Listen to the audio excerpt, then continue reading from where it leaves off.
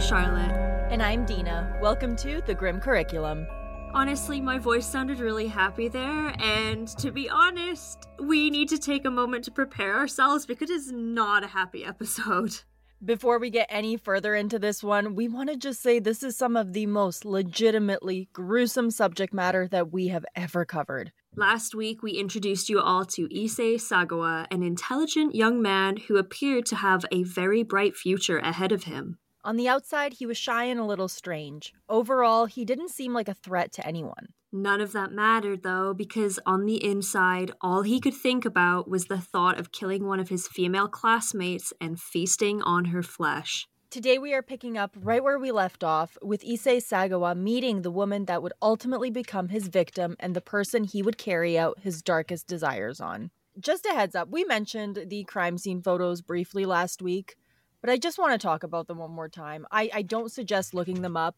I saw them without any warning in the Vice interview, and they are legitimately jarring. Yeah, I also saw them purely by accident when I was doing some research for some other case photos, and they are very off-putting for sure. I do not recommend going looking for them, honestly. They erase any doubt that this man is evil, because seeing what he did and then knowing that he essentially died living a free and comfortable life actually makes me legitimately sick. That's the biggest injustice of all of this is, well, we'll get to it, but there was very little consequence for this absolute monster. We last left off with Issei Sagawa living in France while he attended university at the Sorbonne. He spent his days studying and going to class, and during the evenings, he would pay sex workers to come home with him and have sex. And this was almost every single night, too. And every time he wanted to kill them, he just couldn't go through with it. That's something that's really messed up to me about him. He desperately wanted to kill. It was his life goal. He's this quiet and small little smart man. Like we mentioned last week, he came across very well spoken and cultured.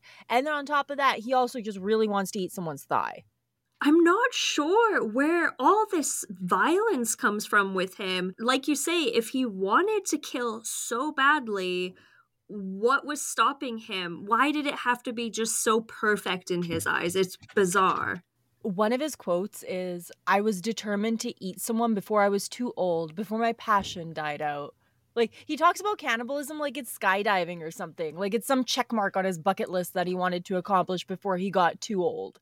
That's exactly the kind of attitude I have about wanting to get my motorcycle license, is that I hope I can get it before I'm too old to know better. Or once I get too old, I will know better kind of thing. And it's like, oh my God, you're saying this about defiling someone's corpse, for God's sakes. The scary thing is, to him, that's all this is. It's a bucket list item. It's like a life goal, the biggest thing he's ever wanted.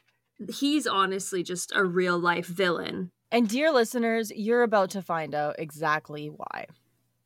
Like we mentioned last week, René Hartevelt was a Dutch student who was studying in Paris. The moment Issei saw her, he became obsessed. He couldn't stop thinking about her. To him, she was literal perfection. She was beautiful and statuesque like the women he had admired in his favorite paintings. He wanted her more than he had wanted anyone else. This was his perfect victim. It all began with a chance encounter on the train. One afternoon, the two found themselves traveling home on the same train car.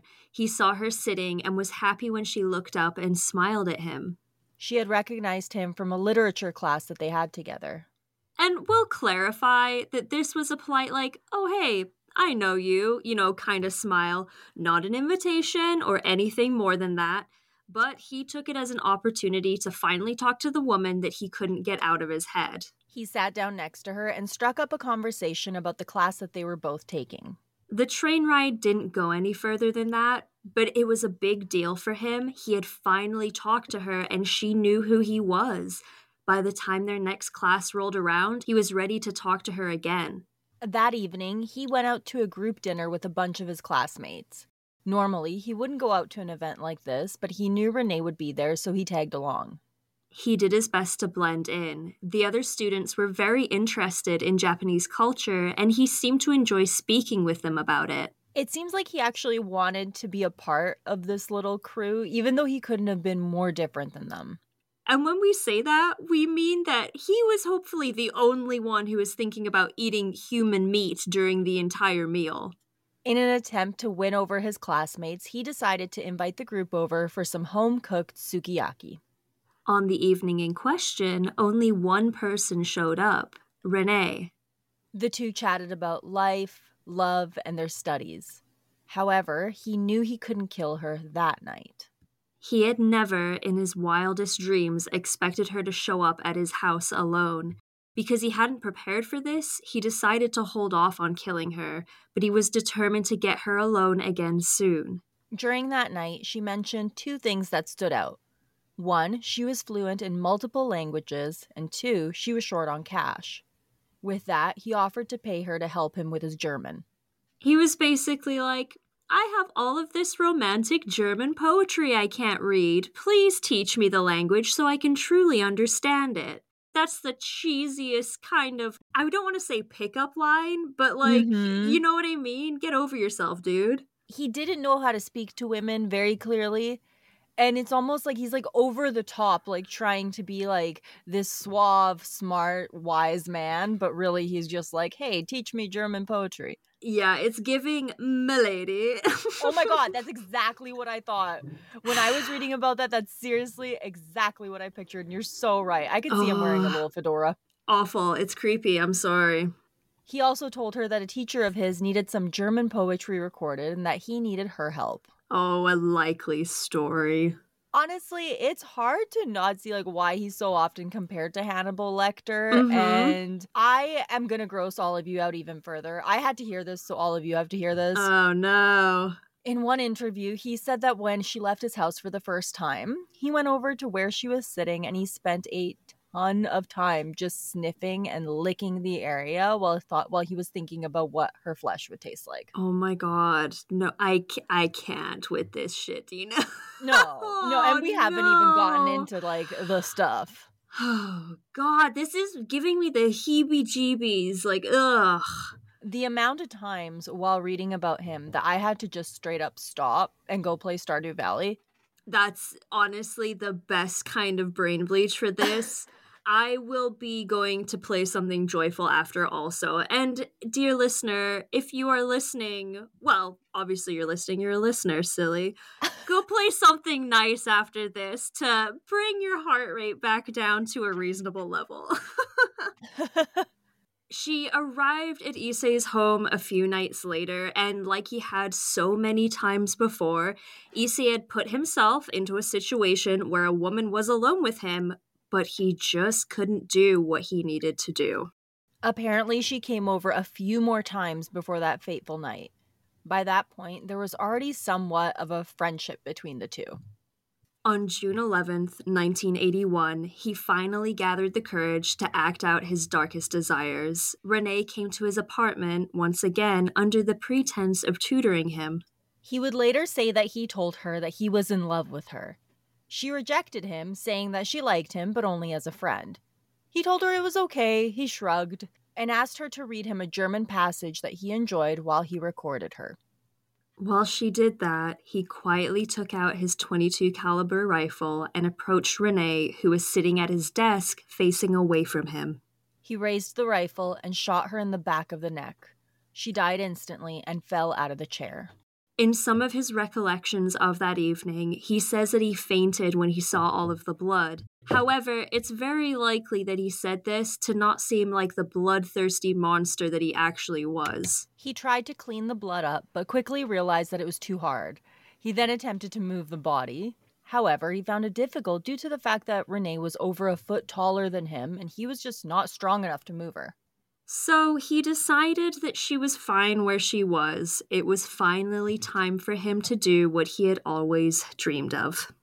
And from here on out, he is in full-blown monster mode. In my opinion, this is the kind of thing that just gets your human card revoked. Yep. You lose all the rights to humanity when you do what he's about to do.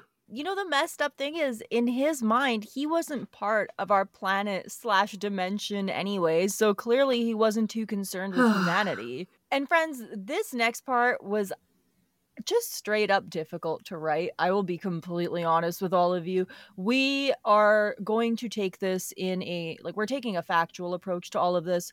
We did our best to stay respectful to the victim here. This is some rough stuff. He began to remove her clothes, which was a struggle for him, and it took some time. He attempted to bite through one of her butt cheeks, but was unable to sever the flesh with his teeth. He found an 8-inch carving knife and began to cut her breasts off her body as well as the tip of her nose. He ate both. He would later say that it melted in his mouth the same way raw sushi did at a restaurant. He said in the Vice interview that he specifically wanted to eat her right butt cheek. The reason being is because that one was further away from her heart, and as it turns out, he was afraid of blood. If that isn't terrible enough on its own, he's also incredibly aroused during this time. This is his deepest, darkest sexual fantasy. He has dreamt of this moment for the majority of his life, and in a later interview, he would say, "The moment I saw the meat, I tore a chunk off with my fingers and threw it into my mouth. It was truly a historical moment for me. Good God." He quickly realized that a carving knife would not be enough to do what he needed. He found an electric one and began to work away at the corpse. He cut off strips of her flesh, which he set aside for later. He continued to eat pieces of her during that entire time. He fried pieces of her flesh with mustard and ate them, and the entire time he used her underwear as a napkin. When he was finished, he took photos of her corpse, or at least what was left of it. He then had sex with the body. He would later say that he felt as if he heard her breathing while doing this, and he told her over and over during that time that he loved her. Then he went to sleep, happier than he had ever felt before in his life. When he woke up the following morning, he was thrilled when he realized that the body had not really started to decompose and that there was virtually no smell. He chewed on her arm and consumed pieces of it. He would later say that it shocked him when he found out how good it tasted. He also said that he attempted to cut out her anus and eat it, but was unable to because of the taste. He fried it up, but still did not consume it. However, he did clarify that it was not because he didn't want to. By the time he was finished with all of this, flies had begun to gather around the body, and with that, his fantasy was over. He cut her body into pieces with a hatchet and put it into large suitcases that he had set aside for this moment. He would describe this in later interviews by saying that he chopped one of her hands off with a hatchet and used it to pleasure himself, all while chewing on another piece of what was left of her nose. He cut her lips off and set them aside. He then ate her tongue and cut out her eyes. He cut open her body and exposed her intestines, and then removed her head. I have to chime in here for a second and say I hate every minute of this. It's like he's obviously completely lost all humanity. It's like he doesn't realize that this was a person, even though it's something that he's coveted for a very long time, because it's like he's just trying to do the absolute most disgusting things he can possibly think of. It's vile. It's as if in his mind he's like, hey, I might only get one chance at this. I am going to make it everything I have ever wanted it to be. I think that's exactly what this is. The whole time we were reading what he did to fucking poor Renee, I'm like, what is his exit plan here? And obviously we find this out. Dude, you can't do that to someone and not have people find out. Oh, exactly. And he completely expected to get caught. We're going to talk about that in a minute, but I mean, you're absolutely right. At this point, there's no rhyme or reason behind anything he's doing. He has gone into full-blown berserker mode at this point. Yeah, absolutely.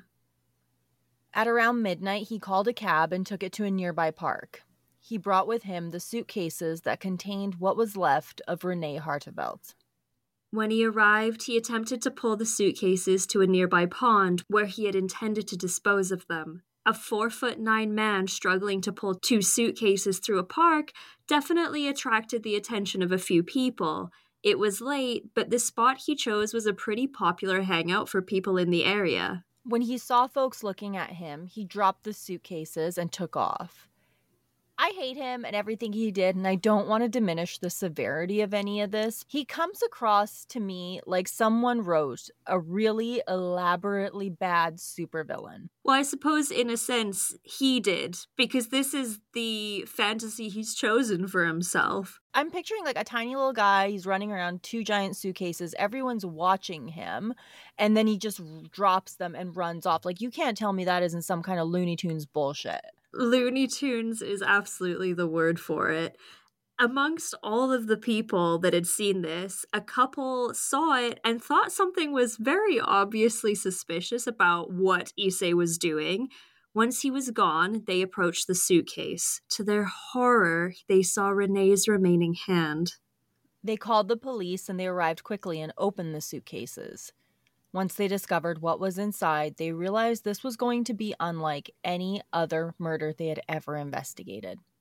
Before we get into the investigation, you're probably wondering where Issei went after all of this. He just went back to his apartment and continued to eat pieces of Renee day after day while he waited for them to arrive. 2 days after the incident in the park, police arrived at his apartment. He greeted them warmly as they presented him with a search warrant. They had spoken to people who knew Renee, and his name had come up multiple times. They began to search his apartment and made their way to his fridge. In it, they found the remaining flesh he had set aside along with her lips. Issei confessed to what he did with barely any prompting and told them, quote unquote, "I have a mental illness." "You're too right you do, buddy. Jesus Christ, those poor police officers." Seriously, this is just, you don't expect to see that. No, they probably walked in thinking like, we're gonna check out this nerd. He's probably got nothing going on. And then this? Oh my god. He told them everything he did in great detail. And by doing this, he was able to not only convince the police that he was absolutely insane, the judge also deemed him not competent enough to stand trial. So he was sentenced to simply just spend an indefinite amount of time in an asylum. Something else that he tried to convince them of was that he hadn't intended to kill her. Did he want to eat her? Yes, absolutely, but not kill her. About this, he said, "What I truly wished was to eat her living flesh. Nobody believes me, but my ultimate intention was to eat her, not necessarily kill her." The frustrating part here is that I absolutely do think he's insane. This is 1000% unhinged. You are not a human being anymore. Animals don't even do this to one another. But at the same time, it was also incredibly premeditated. Exactly. And one thing I want to add is, to top all of that off, he said to them he wanted her to eat her own flesh as well.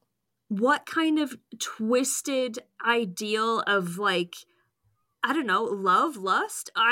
Do not have enough psychiatry knowledge to deal with this kind of fucked up. His brain is functioning on pure fantasy at this point. Yeah, he's living a full delusion, for sure. This is someone that, in my opinion, should not have been allowed to exist. I'm not for the death penalty, but if it does exist, it's for someone like this. And guess what? It is all going to get so much worse from here. Enter Akira Sagawa. That's right, dear listeners. Daddy's back. Remember him? Akira worked out a deal to have Issei sent back to Japan to serve out his sentence at the Matsuzawa Psychiatric Hospital. The guy that ran this place seems to be one of the only reasonable people in this story. He met with Issei and immediately saw that this was a very evil but sane man and that he belonged in prison for life. But that isn't what would end up happening. He spent 15 months in the asylum before his father was able to have him released. This was in August of 1985. Just 5 years after the murder, Issei was a free man. Not only that, he was also granted a passport to Germany so that he could do some traveling. The family of Renee Hartevelt attempted to fight him every step towards his release. However, it was a losing battle. Can you imagine? No, I honestly can't, because if You know, if my sister was in this position, let me tell you, I would have found a way to end Issei's life myself. No doubt about it. To see him walk away and to be granted a passport so he can travel? Right? What is going on? It just, none of this should have happened. Like, this entire story, the audacity here is just ridiculous. And there is zero justice, in my opinion, for this poor woman. And once, I'm going to say it again because it's just going to keep getting worse. It's about to get worse. It's times like this, faced with so much evil, that it makes me hope that there is some kind of hell in the afterlife and that he's there now, because there was certainly no justice while he was alive on this planet. Absolutely none. Oh man, if your blood hasn't already boiled out of your body with anger, like mine has, well, then it is about to. This case is obviously just horrifying, but what he did after he was freed is what makes it so much worse for me, because we're really going to see his absolute lack of remorse for his actions now. It's also the almost like positive reaction that so many people had towards him is just shocking to me. Well, he basically spent every moment until the day he died just reveling in what he did. He gave countless interviews and appeared on TV on several occasions. He also wrote 4 novels and appeared in several softcore pornographic films where he pretended to eat naked women. Can I say there's a special place in hell for anybody that was involved in those pieces of media? What is wrong with you? How could you give up your dignity like that? Jesus Honestly. Christ. Not only that, he also published a manga that contained a very detailed description of his crimes. The art in it is absolutely horrifying. It's disgusting. I've also seen it. Do not recommend. It was also something I stumbled across by accident, and my eyeballs did not consent to see that. Same. He would happily say that people loved the idea of getting close to someone they knew had eaten human flesh. Even the Rolling Stones released a song about what he did. They called it Too Much Blood. And there's more. Because this shit roller coaster really does just keep going, doesn't it? Because he had such a great life after all of this. In one interview, he said, "The public has made me the godfather of cannibalism, and I am happy about that." In interviews, he would talk about his crime as if it were the most normal thing in the world. So normal that he was open about the fact that he desperately wanted to do it again. About this, he said, "The desire to eat people becomes so intense around June when women start wearing less and showing more skin. Just today, I saw a girl with a really nice derriere on my way to the train station. When I see things like that, I think about wanting to eat someone again before I die." He also said, "What I'm saying is, I can't bear the thought of leaving this life without ever tasting that derriere that I saw this morning or her thighs. I want to eat them again while I'm alive so that I can at least be satisfied when I die." How can you say these things in public in a recorded fashion and not have like a police escort on you 24/7, 365? There needs to be a man following this guy around with a fucking giant net. 100%. And a taser for that matter. Yeah. Why was he on the streets for so long? He's literally telling you on camera that he wants to and would intend to do this again. This is so incredibly frustrating. And you can't even say like, oh, he's just joking. That's just his sick, twisted sense of humor. He's done it before. He's gonna do it again. Yes, and even before he'd done it before, he admitted that that's all he thought about. And he's still thinking about it. Guys, I'm a big believer that when someone shows you who they really are, you believe them. Like, why? Oh, I'm gonna ask why until the day I die, I swear to God. I don't know. This whole case is just infuriating. I hate it. Before his death, he ran a website where he, again, shared detailed accounts of his crime. He would also share posts where he would try to convince the reader that cannibalism wasn't all that bad.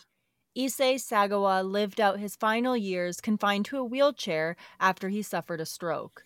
His brother took care of him until his death on November 24th, 2022, at the age of 73. There's an interview with his brother where his brother looks at him and he's like, "Would you eat me, your dear brother?" And Issei just like stares away and doesn't say anything. And I'm just like, no one should trust this man. His brother is very gracious to look after him in his old age because, let me tell you, I would not look after any of my family members that did this shit. No, I feel like there's a point where you can cut him off, okay?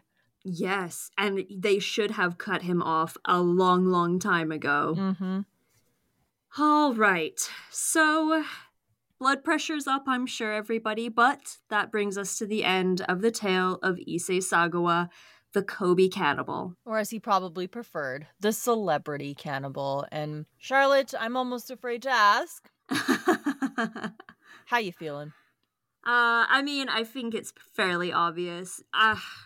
For someone, I mean, they're all incomparable, right? They're all fucking evil people, but he really takes the cake. And like I said, the unspeakable shit that he did to another human being, he, in my opinion, lost his right to be amongst the human race and should have been taken off the planet long before he got the chance to die of old age. I couldn't agree more. This whole case is, again, it's going to be a while before we cover anything close to as gruesome as this one was. Yeah, I truly hope that because Renee did not get the justice she deserved in this life, I hope she gets it in the next if there is one, because there has to be something out there for that. A lot of the time when we talk about these terrible people, at least we kind of get to finish it all with a little bit of closure, with some justice, or at least something bad happened to them. But he just gave his interviews in his smug little turtleneck till the day he died and just had a grand old time. He really did. And like you said before, I think now is the time where we're going to sit down, play some Stardew Valley, make another cup of tea maybe, smoke a joint, because this was fucking hard. And it'll be a while before you're going to want to touch a topic like this again, I'm sure. Mm-hmm. Yeah, and I think we all feel the same way. But I'm glad we went on this journey together, for what it's worth. Yeah, I am too. I find this stuff incredibly fascinating, as frustrating as it is. And I think it is important to talk about people like this because they really prove that evil does exist out there. And the other thing with it too is I never want to hear something like this happen again. No, you hope that that's a fucking one and done, that's for sure. Exactly. Okie dokie. So, all that being said, do we really have anything to go over at the moment? No, we're good. We're good. I feel like after you listen to this, go pet your dog or something. Like we said, play a video game that melts your brain a little bit. Think about anything. Maybe like don't eat meat for a day. I don't know. I mean, this episode would certainly put you off it, at least for a little while, I think. It would. All right, everyone, it's time to get to that wonderful time where we thank our beautiful, lovely, grim VIPs and up.